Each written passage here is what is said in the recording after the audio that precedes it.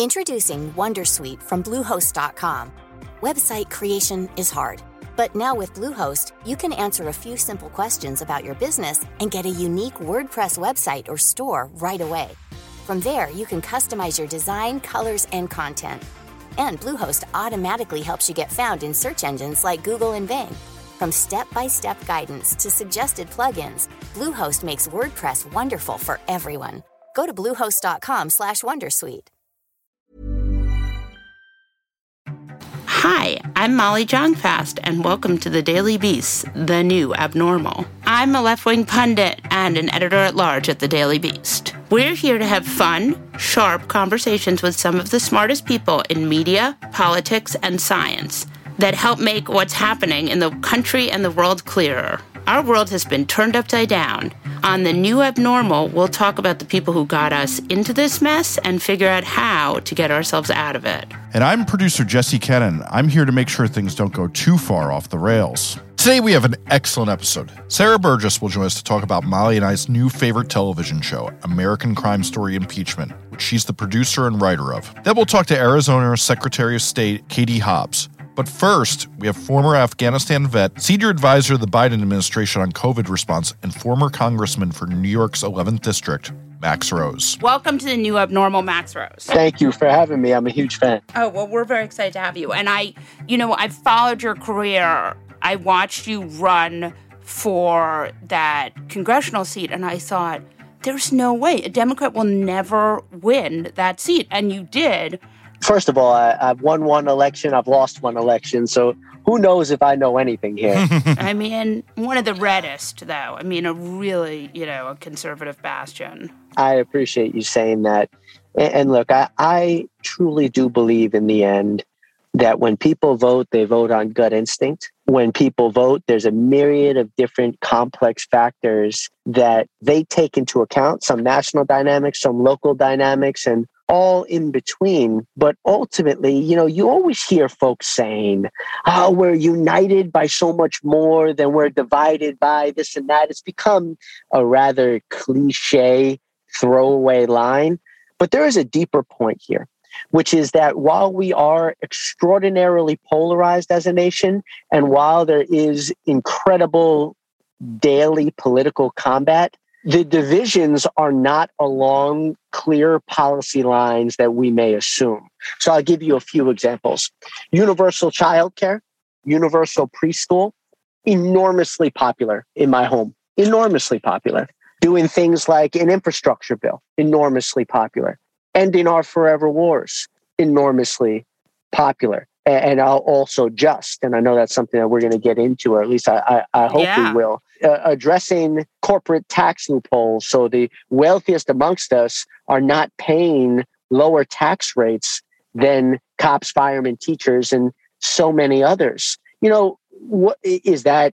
Those are not milquetoast incrementalist issues. Right. But on the same hand, they are deeply unifying. And so I do believe that is not just a recipe for potentially electoral victories, but it's also a recipe for doing the right damn thing in this country.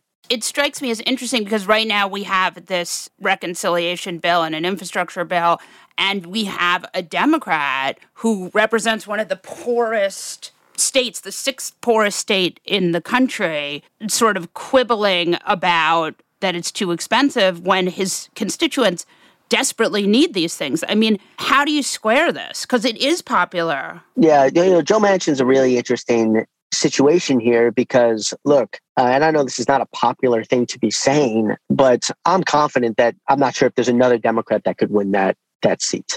And so, without that victory, the Democrats do not have control of the Senate. So I think that we should be rather sensitive when we're coming out and saying, well, Joe Manchin, you don't understand your own electorate. So then I think that there's probably a deeper point to be made about what is he trying to say here, right? Because on the same hand, Joe Manchin has been very aggressive about tax fairness, extraordinarily aggressive about tax fairness. I do think, though, that he is noting the power of inflation and its effect and impact on working people. And that is not something that we should be losing sight of. But I disagree, though, with his economic reading of the situation, and I disagree with his policy reading of the situation through and through. I mean, I would just say one thing about inflation, which we have to talk about when we talk about inflation, which is that we expected inflation. We went from 0 to 60, right? You have to have, when you completely shut down an economy, you have to have inflation. Like, that was, I understand that that's an anxiety a lot of people have, but where it is, and look, we are in a world of modern monetary theory, right? Where we're treating money in a way that we haven't ever, but a lot of the inflation anxiety was expected. So I'm just going to say, and I also think like inflation really is a right-wing talking point. I mean, for now, look, it may not always be, and we have to be mindful of that, but I just am a little bit squeamish about inflation. Well, no, I think that there's a middle answer here, which is that inflation is something that people are feeling right now. Now, I am of the belief that the source of that, the root of that, is found in a few subsectors, right? You're looking at housing, you're looking at some supply chain issues, right? And you're looking at, there's a few things that I do see that ironing out. When Democrats turn around and say, well, look, this is just a talking point, I don't think they're doing justice to that. There are some very clear statistics right now. Now, where it is a talking point, I do believe, is 2 points. One, that this is going to be a long-term thing. And two, that it is somehow a justification for us not to pay for, with an emphasis on pay for, universal childcare, paid family leave, expanding Medicare, bolstering infrastructure. Those things do not, in my reading of the situation, do not have significant inflationary consequences. And that's where I think that we are confusing talking points with economics. So I'm not going to get, it's beyond my comprehension right now, the political calculus that Joe Manchin is seeing. Sometimes it may just be he wants to position himself as against Democrats. It does not matter what the issue is, because his folks, from a cultural perspective, are not aligning with Democrats. Now, it's fascinating what we see, though, in America today, the political dynamic, because you got the Democratic Party, purportedly the party of working people, representing the 100 wealthiest counties in America, the Republican Party, purportedly trying to claim that they are the party of working class people, despite the fact that when they're in power, they give tax cuts to the rich. But what they are doing and employing is this age-old tactic. They did the same thing during Reagan, where they're trying to use cultural third rails to distract people from economic self-interest. In the face of that, what the Democratic Party cannot do is fall into this "what's the matter with Kansas" diatribe, where we are so culturally ignorant and arrogant. If you go to the Upper East Side, right? You go to the Upper West Side, and Democrats all the time are talking about how they want to tax wealthy people more, rightfully so. But those folks in the Upper West Side, Upper East Side, they're voting against their economic self-interest at times. Oh, for sure. And somehow we sophisticated. But when other people vote in a complex, multidimensional, we scoff at it. We have got to start to understand as a party that when people vote, it is not just an expression of self-interest. It is an expression of who they are, who they want to be, where their values align. That's never going to change, nor should it. And we have to understand that. Yeah. So, Max, you were appointed by the Biden administration to help out with the COVID response. There's a lot of talk that Biden is getting more serious and starting to stop coddling the anti-vaxxers. What are you seeing here? What do you think about what's happening? Yeah, look, this is not a moment of where this is a personal responsibility issue. This is clear as day a moment of collective responsibility. Now, we have been in this crisis for so long, and we have read so much about it that we are in danger of missing the mental issues at hand. This is, in the end, when the story of COVID will be written. It is a crisis of hospital capacity. It is a crisis of medical capacity. Now, that in and of itself is a problem because we went through multiple generations of healthcare optimization where in a good day, our hospital systems are operating at 85, 90% occupancy. So it takes very little to come over. But if people do not get vaccinated, they have an incredibly higher likelihood of being hospitalized and being in an ICU. The more people who are hospitalized and in an ICU, the greater of a chance it is that hospitals will have to shut down anything else. Now, we say, elective surgeries, they're shutting down for elective procedures. Right, but it's cancer surgery, right? Exactly. We're talking about mammograms here. We're talking about all sorts of very significant, important things that I think represent part of the foundation that people get vaccinated, not just because their health matters, but because we are all dependent on it. But I think that if there's anything that this administration has been missing, it is constantly going back in the communication to how we are going to get back to some semblance of a new normal. Now, you don't have to say we're going back to old normal. Right. But you got to talk about how are we going to get these damn masks off? Okay, how are we going to get to a place where I'm not nervous about my kid going to school? I'm not nervous about school shutting down. I'm not nervous about us going back to a quarantine, expanding testing so that we're doing true screening and surveillance testing. You can talk about the ways in which boosters will, yes, help people. We can go to a system where, maybe there's going to be recurrent vaccinations, just like we have for the flu. We can talk about how we're going to expand our biosurveillance infrastructure. We can talk about how we're going to expand our hospital capacity so that our systems are not getting overloaded so quickly. But all the while, the North Star is how do we resume our lifestyle? How do we resume our lifestyle? How do we get back to this not being on the front page every day? So here's my question for you, though. How do you convince people who have been convinced by Facebook or by Fox News that vaccines are a personal choice and that there isn't enough data? I mean, and they'll just wait for the FDA approval. By the way, it's FDA approved now. But how do you talk to those people without, for example, I read a piece this week that said that you shouldn't shame these people for dying because they're really kind of brainwashed. But how do you communicate with them otherwise? Yeah, well, first of all, history will really, really look down on those who luxuriated at the deaths or the suffering of the unvaccinated. That's just wrong. Now, what we found at the Pentagon, where we achieved a 75% vaccination rate of a population in which over 80% are under 85% are under the age of 35. So a very hard to reach community is that if you just focus on education, you're getting it wrong. There's a holy trinity here of education, accessibility, and encouragement. And you have to meet people where they are. You got to understand, some folks, yes, it was FDA approval. For other people, it was the fact that, it's not accessible enough. For other folks, when you could get vaccinated, when you potentially had access to a 4-day weekend when you could get vaccinated. The truth of the matter is if you try to convince someone who is healthy, 25 years old, that they are significantly rolling the dice here, the statistics don't line up with that. Now, do I think that it is the safe thing to do? It's the healthy thing to do to get vaccinated? Of course I do. And it's the right thing to do. And you're protecting your family and so on and so forth. But you shouldn't insult someone's intelligence either. The statistics are that this disease dramatically affects those with underlying conditions and those who are elderly.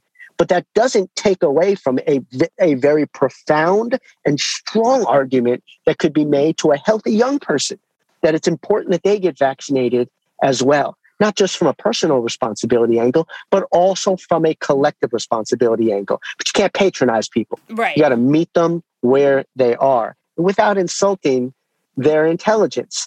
I agree, but you have to meet people where they are while not insulting their intelligence. But these are people who are they're trying to get ivermectin prescribed and doctors won't prescribe it. And so they're going, and getting the apple flavored one from the feed store. I mean, and you go to conservative pundits and they say things like, don't you dare call ivermectin a horse dewormer because it can be used on lice and it can be used on humans who right? Like they get into these circuitous arguments instead of just telling their audience that the vaccine is safe. Well, but I think that we're missing a larger point here, which is that in America, we are just addicted to cultural third rails.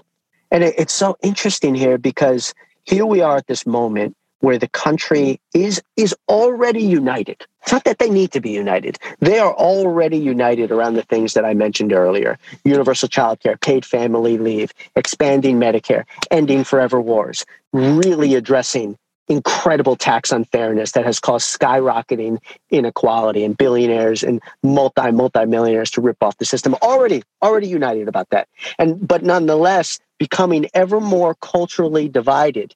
Now, the interesting thing, though, is we are culturally divided in a way where we're searching for the issue to be divided about. It's almost like we're addicted to the combat. So I could have easily imagined a situation where if Donald Trump had won re-election, you would have had some folks say, well, I don't trust Donald Trump. I don't know. I don't try. I don't think that. I think he rushed the process, this and that. And then you could have easily imagined Facebook's algorithms and Twitter's algorithms constantly swirling those retweets to a point that we are just ever more polarized. My point being here is that we have got to take these things head on. We have got to take these issues head on before they become a problem. Unite before they become vitriolic. Unite before they become polarizing. And I think then we can really accomplish great things. So you're going to have to shut down Fox News.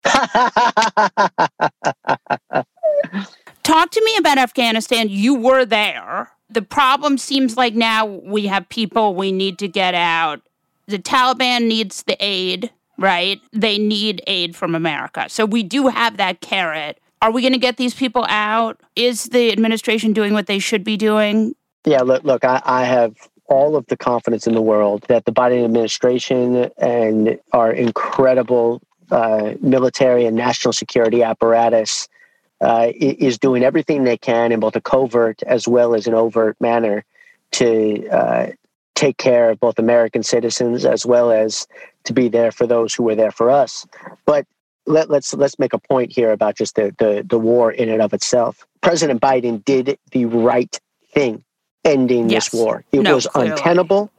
And now, we have three different buckets of folks, right? We have those such as myself who are just openly saying he did the right thing. I support him. We knew it was never going to be easy or pretty or without sacrifice.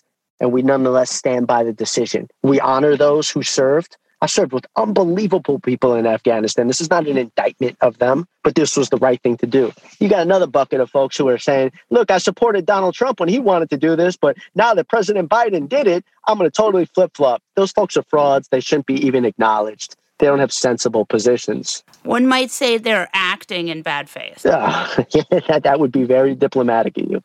Now, the next, though, and the last is we have these folks who are, the resurgence of the foreign policy blob establishment who got us in this mess in the first place and are now making observations. They dug the hole. They're still holding the shovel, and they're making these comments. You don't want to hear Leon Panetta or John Bolton? What I don't want to hear from folks is this ridiculous statement that somehow Afghanistan could have been turned into a Korea, Japan, or Germany. The far better geopolitical analogy is Vietnam. Is anyone sensibly saying that we should have stayed in Vietnam, that we would be better off if we had? It's a ridiculous argument. The Afghan military crumbled in a matter of days. That is an indictment of not the sacrifices that were made in Afghanistan. It is evidence that this was untenable, that this was all inevitable. And China, Russia, they now have a relatively destabilized situation in their backyard. This puts them in a weaker situation. We maintain capabilities to conduct counterterrorism operations worldwide, and we need to be ever more vigilant in building out that infrastructure. But this notion that somehow, like H.R. McMaster is saying, we just needed Afghanistan to stay Afghanistan, and we're going to keep 3,000 people there 5,000 people there forever is absurd, and it's insulting to our intelligence. They think that we're idiots. They truly do. Yeah. So it sounds like China and Russia really need to step up here in their relationship with Afghanistan. And I've read reporting which has said the same. How can America set this up in a way that, China and Russia are not allies? Well, I think that it is a far more complicated situation than that. There are issues of global importance where it is absolutely vital that we figure out a way to address collective action problems by partnering with everybody who has resources. Like climate change is going to... You took the words out of my mouth. Climate change, counterterrorism, particularly pandemics. We can't just afford in this really complex world to carve up the globe between friends and enemies. Now, with that being said, though, I don't think that we should be naive in terms of our partnerships. We have to understand that China is doing things like stealing our intellectual property. Russia is doing things like obviously subsidizing really destabilizing cyber attacks against the homeland. And we need to be vigilant and use all the tools at our disposal and hard power to make sure that they understand that we're not messing around. Now, what that does not mean, though, is that we seek to occupy perpetually every nation or region in the world that could potentially be a place where terrorists could potentially congregate.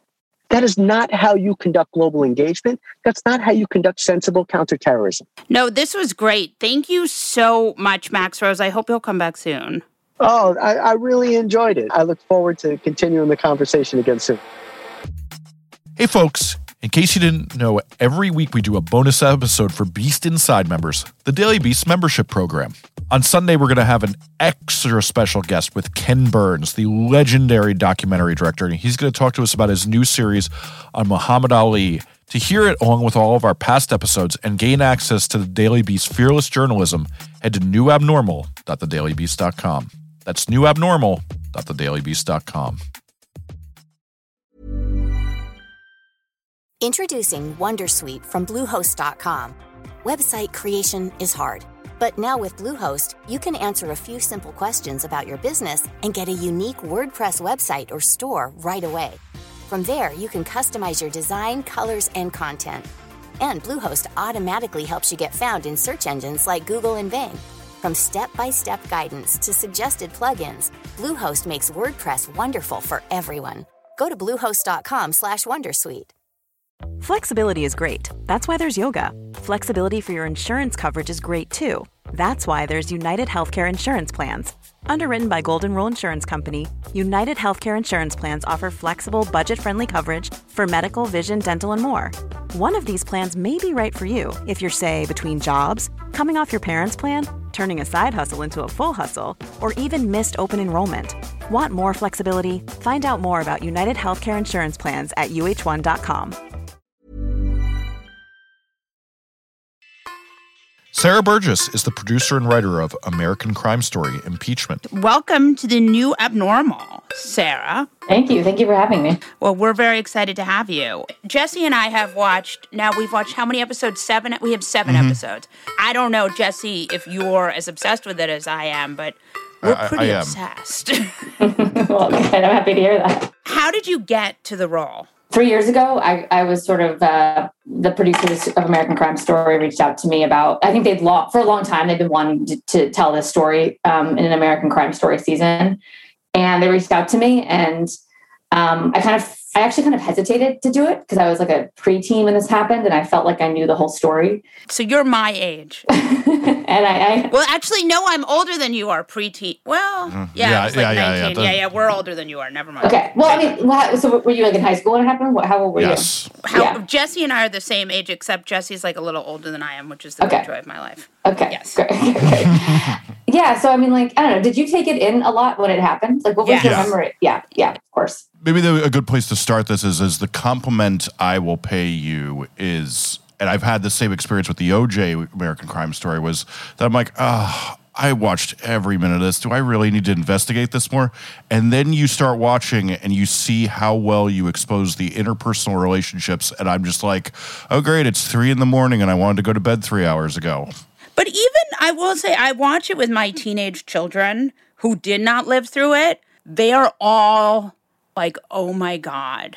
And what's interesting to me is they can't believe how horrible the media was to Monica. Mm-hmm. Could you tell us about how you saw showing a part of the story that people haven't heard before?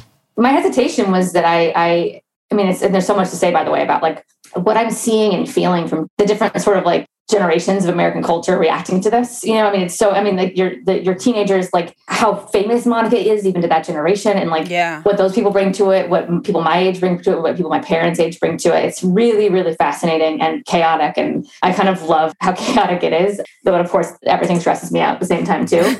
Welcome to Jesse and I's world. Yeah, I mean, anything like I don't, it's a funny life choice to write like a TV show about an explosive event everyone has strong feelings about for a neurotic person like myself. Look, what I felt like the story was, it was so exposed because I was like a preteen. I wasn't very interested in it. My parents are retired Navy officers. I grew up in the DC suburbs. So I was always kind of like close to DC in politics, but without a deep, they're sort of political moderates and they're not.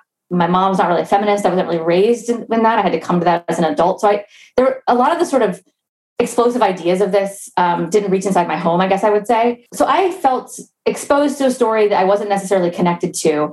To be really honest, what made me feel, to answer your question, that I could tell it in a different way was when I got deep into researching Linda Tripp and that point of view and that character, this frustrated bureaucrat who feels ugly and invisible and is not inherently likable and never, is not someone who I think people would ever root for. Yeah. But is incredibly complicated and does a terrible thing. I mean, you're always looking for the unanswerable question. And the question of what would bring a person to do this weird, elaborate betrayal? And how could I also love that character as I write her? That is what that's what drew me in. She's so well done. You do really see just how furious she is because she doesn't feel she's getting her due, which is fascinating.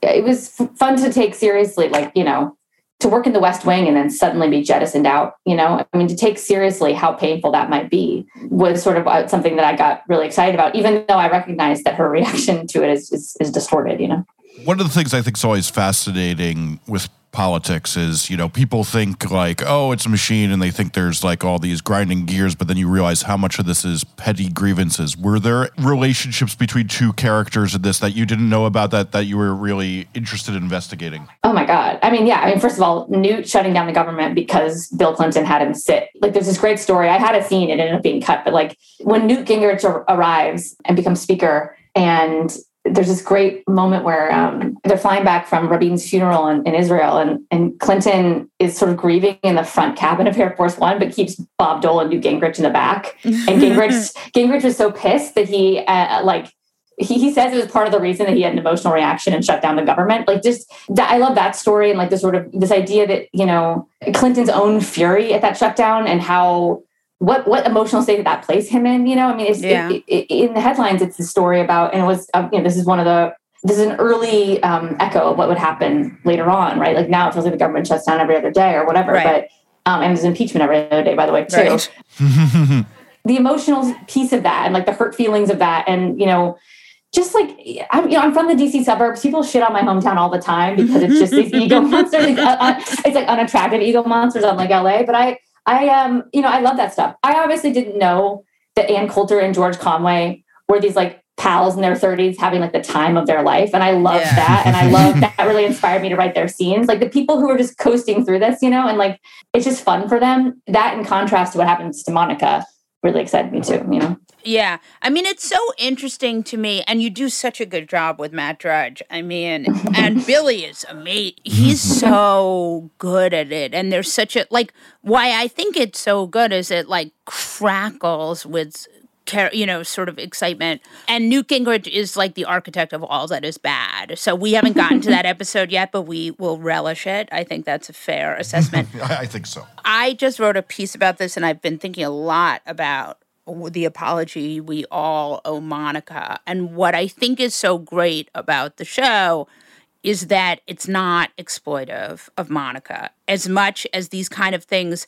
It's like she's been through so much. I don't know. It really speaks to me. I felt like it was a portrayal that really, she was 21 and nobody seems to have remembered that. No, and that's the thing that really, it still retains the ability to shock me at the time. When you read press reaction to, say, like her Barbara Walters interview, there's just so much hatred. People who are generations above her, reacting as though she's the architect of all of this. Why do you feel it's not exploited? I mean, I'm glad you feel it's not exploitative. Obviously she was involved, and I think... Yes, well, that's why. What do you feel like an exploitative version of the story would look like? Everything else that was reported for a long, long time. I mean, you saw... There are journalists who are respected journalists who won prizes making fun of her. What are you talking about? Yeah, no, I And look, I think it was a different century. I mean, it was a very different sense of the way we treated each other, but still, my own mother, I know. Said this horrible thing about her having gum disease. I mean, just horrendous. And so, you're a feminist. It's just shocking to me. I know that hindsight is 20/20, but it strikes me that this is much more, that her role in it is, doesn't feel exploitive.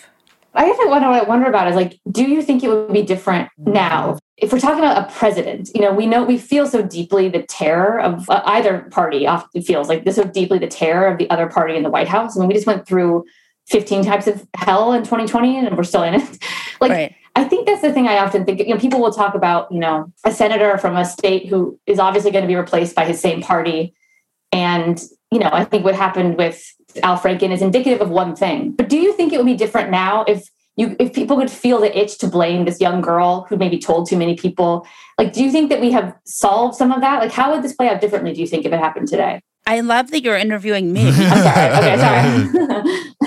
I do. I think that, certain things, I've actually spent a lot of time thinking about this because I'm writing a piece on it. Certain things are absolutely not okay now. The fat shaming, I don't think that would happen. I mean, that's horrendous. Of course. I know. I've been fucking steeped in it for a year. I'm upset. By the way, Monica is such a nice, normal person. I went through a 15th of that when my first book came out where, I got a lot of hate. And even then...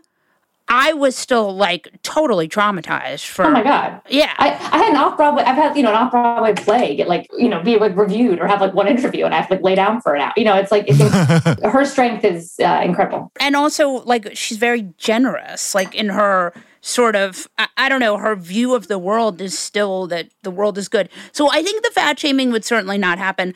I think that the kind of low, offensive comments about her looks. I mean, maybe it would happen in the New York Post or in tabloid culture, but I would hope, I certainly would be all over the people who were writing that because I would say, you would never say that about a man. By the point that this happened, 1997, he had numerous allegations of sexual misconduct and sexual assault. So the idea that you would look at this situation and be like, this man has a real problem. But what about people who say, and I feel like I heard this a lot, and it is to some degree generational, and I think that there is, as you say, the Paula Jones story had been out there for years when this broke in January 1998. And the Paula Jones story is about something non-consensual happening. Her someone being sort of brought into a room under one idea and feeling coerced. And then, yes, Paula says she left, before anything happened. But it's an incredibly uncomfortable story about, basically sexual coercion. And I guess there's this instinct with Clinton to say, and I say this without any, I say this as someone who's been writing in his point of view, I guess I should say, for 3 years. So he is a human being and it's complicated, but there was a protective instinct around him to say, look, this was consensual, even though, it just doesn't sound like Clinton to be abusive or to be anything but sort of I don't know, there's this character that he had in public that I think people also... I know what you mean. When you have a president, it seems clear that his side developed such affection for him. Now, with different presidents, it's different degrees. It's not like George H.W. Bush was necessarily packing in there, although who knows? But packing in the huge rallies. It's interesting, counter history of the United States. But people have such affection that I'm just curious about the defensiveness, if you could lose, not that everything is reduced down to power dynamics, but like, if you really thought your president would end up on the street and the other party might take power very soon as a result, how much anger can be directed towards the woman? I don't know. I think I don't, right. But I agree with social media and obviously a robust journalism now about these events. I think certainly would help. And do I think a leading New York Times columnist would win a Pulitzer Prize for writing shitty things about the woman? Probably not. But I don't know. I've been thinking about that a whole lot because I just think that the gut level terror we experienced, last year or whatever, about that presidential election tells us something about how precious people hold, the precious place these men hold in our culture, Yeah, no, I agree. And I think you could write a very persuasive intellectual argument about how a consensual relationship does not mean that the man has to resign. And you don't have to make fun of her fucking gums. That's what it comes down to. It's very surreal to hear you talk about. I've been reading about your mom's comments for years. It's surreal to hear you talk about it. Yeah, because it's not okay. Yeah, and it wasn't okay sense, right? in 19... Yeah, she has apologized. But, I don't think it was okay in the first place. I don't know. I think that the cheap attacks on her from older women who are quote-unquote feminists is just beyond the pale. No, it's heartbreaking, honestly. That is what you would have imagined would be the constituency for an incredibly young woman who arrives in DC in 1995 with her whole life ahead of her, who was pulled into this thing, who never wanted it to become public. I think this was a victim, and when I first read about comments of, some of the most famous feminist names I grew up hearing, it's really insane. And it's tough to take. Yeah. It's tough to take. No, I agree. And it's funny because what's so interesting to me is that, and I think the show does a really good job of showing this, is she worked really hard to protect him. This is a woman who is she's functionally unemployed and she's trying to protect the most powerful man in the world. That did not go both ways. No, and clearly not. It's a really profound story about, the power dynamics and what emotion can lead us to. And, I think also just a sense of some people, we don't know what we would do in that situation surrounded by the FBI and OIC prosecutors, and you reveal yourself in those moments, and that, the fundamental unwillingness to turn your back on people, even people who you don't have your best intentions at heart, is says a lot about her character. It's all very complicated and messy, but I think that's an instinctive thing we can all feel about what she did. She put everything on the line. So, Sarah, the backdrop of while you were developing this, though, was there was a whole lot of impeachment happening. Did any of what happened in the present day affect the lens you saw this impeachment through? I guess, this only first came across my desk in 2018. So we were all already in a moment in the United States. I think it became clear. I read, Steve Kornacki's book, The Red and the Blue, about the 90s as kind of an origin story for our current polarized moment. And I did find that, very resonant for where we were then and for where we are even today. I guess what I would say to that, Jesse, is one weird thing about this story, it breaks in January 1998. Later that year, you have the impeachment. He's acquitted in early 99.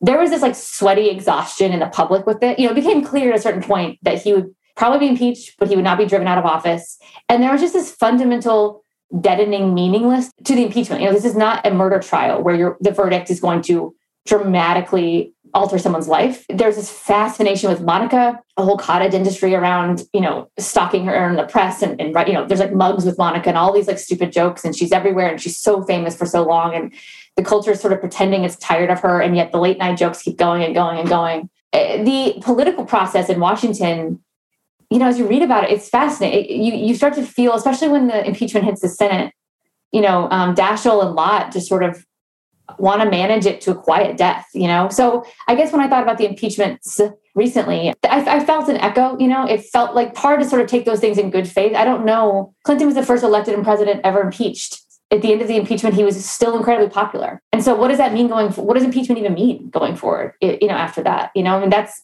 our legislature is going to take its cues from those polls, obviously. They're not going to drive out a president people like, or people in their party like, more accurately, So I think I thought about that as that happened, but they're also two very different presidents, two very different people, if that answers your question, Yeah, it's such a different situation, but I do think that what you're able to really convey is also this relationship between these two women, which is you really get to see what this relationship is like in a way that I thought was really interesting. When you listen to the tapes What were the revelations you had that you didn't come into it with?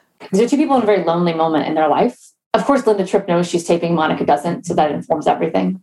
But there are moments you feel that clearly moments of being hours on the phone with a friend is keeping you company, where just talking about even the mundane details, you feel whatever was a sort of like typical workplace relationship has been taken to sort of a bizarre place, to talk to someone that much on the phone. I think I was really struck the pain Monica was in at that time. This is late 1997. The relationship with the president began in late 95. So it had been a very challenging time, and she had been through a lot. And when you're in a thing with the president of the United States, you can't call him. You can't go to his house. You have to sit, and into the 90s, you have to sit in your apartment and wait for a call. And that's not good for anybody. And you feel that. I was really struck always by how Linda Tripp speaks in her voice, her sort of like sarcasm, her knowingness. I detected, I think, sometimes all of that was covering up, which suggested like a humanity to me. Sometimes the tapes are really funny. Sometimes they're really painful. Sometimes they're really uncomfortable. And I wrote that into the show. It is a bizarre and uncomfortable and intense relationship.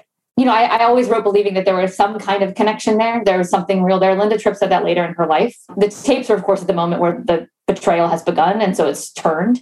But I can hear that connection in the tapes too. Just that, the comfort, the moments of the friendship that used to exist. I wouldn't have written it if I felt like there was nothing there.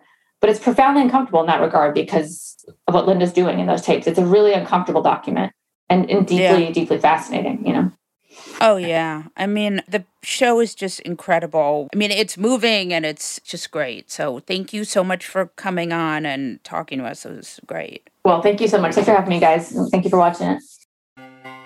Katie Hobbs is Arizona's Secretary of State and a candidate for Arizona's governor. Welcome to New Abnormal, Katie Hobbs. Hi, thanks for having me. I'm very excited to have you, and we're hearing a lot about your state, and not all of it is good. Unfortunately, yes. The Republican leadership in our state has put us back in the national spotlight in a bad way. We're trying to change that. But yeah, no, it's not good. So you're the Secretary of State right now, and where are you in this cyber ninjas recount cluster? Well, I'm as far away from it as possible. Since you are Secretary of State, you have this election. I mean, what's your role and where is it now?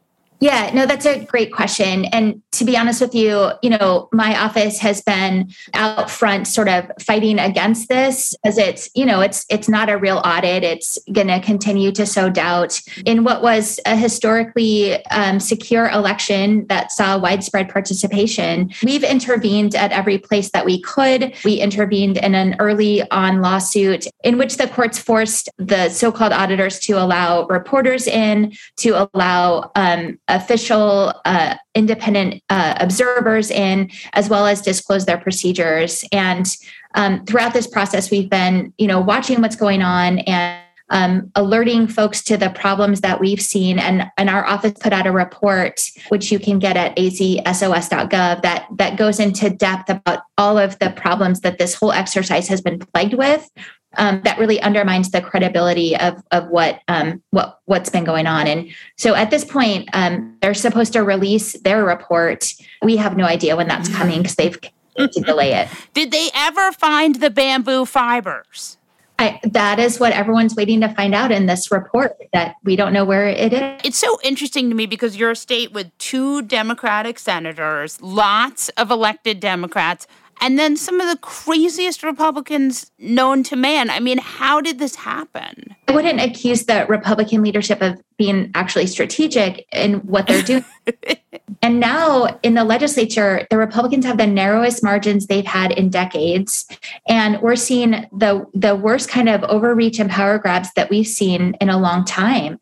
And, a lot of it is just fueled by the fact that they don't like the outcome of the last election and they want to make it harder for folks to vote. So what's interesting to me is you have a Republican governor who I think of in my mind as not as crazy as some Republican governors, right? Like he's not quite a DeSantis, but he's done a lot of stuff didn't he go in there and make it harder for you to supervise elections? Yeah, he certainly signed legislation in which the Attorney General and the legislature were trying to hamstring my office, make it harder to do our jobs, and didn't intervene to try to remove those provisions and sign them into law.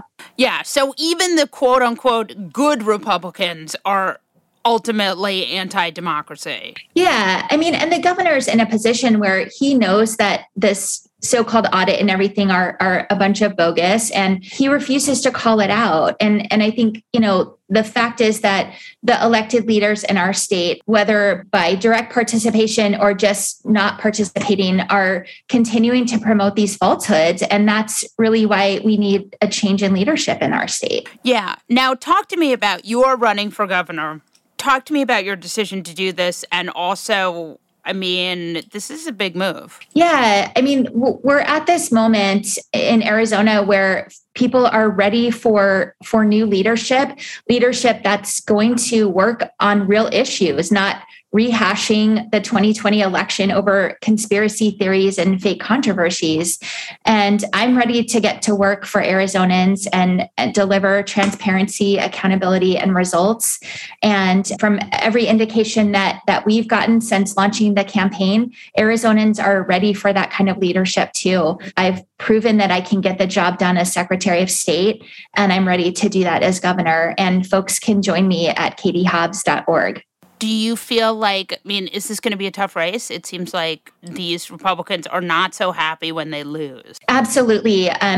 Every race in Arizona, we're a battleground state. That means every race is a battle. And even though the governor's seat is open, we probably have the best chance of flipping it in 20 years. It's going to be a tough race. It's why I got started so early, and we're working hard every day to make sure that we can get to work for Arizona. With cyber ninjas, will we ever find out who is paying for that audit? American Oversight has gone to court to request public records. Some of those records have been released. Their request, I believe, does include the financial information. I'm hopeful that we're going to get some transparency into that, because this is really what we've seen, a grifting operation, and a lot of folks are profiting off of it at the expense, I think, of the Arizona voters and the folks who are to undermine the integrity of the system. It's just sort of spectacularly crazy and scary. Now, what happened in Texas on September 1st passed a bunch of really, really, really insane right-wing laws. I think the scariest of which was Roe. It seems to me like the stakes for Arizona are impossibly high. The stakes are very high. We have tinkered around the edges of making it harder for women to access reproductive health care, including abortion. And now with the Texas law in effect and the Supreme Court not moving to intervene, we're going to see a lot of copycat laws. And the organization that has pushed most of the anti-abortion legislation here has already indicated that they're planning a Texas-style approach here. And so with the governor's office still in Republican hands during this next legislative session, I am extremely concerned, as are many women and abortion supporters across the state. Yeah, it just strikes me that we're in for really a war with this. What do you see on the ground in Arizona? Are people scared about, I feel like the abortion law is one thing, but there's, with this new permitless carry, they're making it harder to vote. Are you guys scared that kind of legislation, and can it pass in Arizona, or because it's just a slim majority, are you going to be able to stop that kind of stuff? I think next legislative session is going to be one of the most challenging that we've faced in a long time, because it is an election year. And we had some really controversial issues that looked like they weren't going to go through. And then the Republicans pulled together and held their one vote majority and got them through. And so I think we're going to see worse in the next session, whether it's abortion bills or voting rights bills or any number of other highly controversial issues. Okay, that's terrifying and super upsetting. Katie Hobbs, Secretary of State from Arizona, running for governor. Let's keep our fingers crossed. Thank you so much for joining us. Oh, thank you so much for having me. What's crazier than QAnon? More outlandish than Pizzagate? And scarier than a Mexican getaway with Ted Cruz? The answer is what the American right wing has planned next. Be one of the first to listen to Fever Dreams, the new podcast from the Daily Beast tracking the conspiracy slingers, orange acolytes, and straight-up grifters pushing to retake power. Every Wednesday, hosts Swin Subasang and Will Sommer check in on the movement of the radical right. Head to thedailybeast.com/podcasts or your favorite podcast player to catch the first episode and get subscribed. That's Fever Dreams, which you can subscribe to wherever you get your podcasts. Hi, Jesse Cannon. Hi, Molly Jong Fast. So, what's going on? Just, another day of fuckery. That is correct. So, I heard somebody penned a little missive. Yes, you will remember the former guy with his implanted wig, which is a delightful red color. I actually forgot about the implanted wig. Thank you for reminding. That's right. One of the best pieces ever, Ashley Feinberg, right, where she talked about that implanted wig. So I know that you'll be shocked. I'm going to read Trump's praise of Confederate general, or I think it's better to say Confederate loser. Yes. Robert E. Lee. Robert E. Lee is considered by many generals to be the greatest strategist of them all. Now, I just want to point out he lost. So wouldn't you be, if you're a loser, are you the greatest strategist of them all? I do a lot of work as a strategist. If our strategy fails, I don't get hired again. President Lincoln wanted him to command the North, in which case the war would have been over in one day. Again, all right. Robert E. Lee instead chose the other side because of his great love for Virginia, which is, okay. What? And except for Gettysburg would have won the war. All right. I just want to take a moment here to unpack this for a second. He's a loser. He did not win the war. And I think fundamentally, Donald Trump feels that he has to defend every single racist, right? Every bad guy, Trump is like, Ashley Babbitt, you broke into the Capitol building.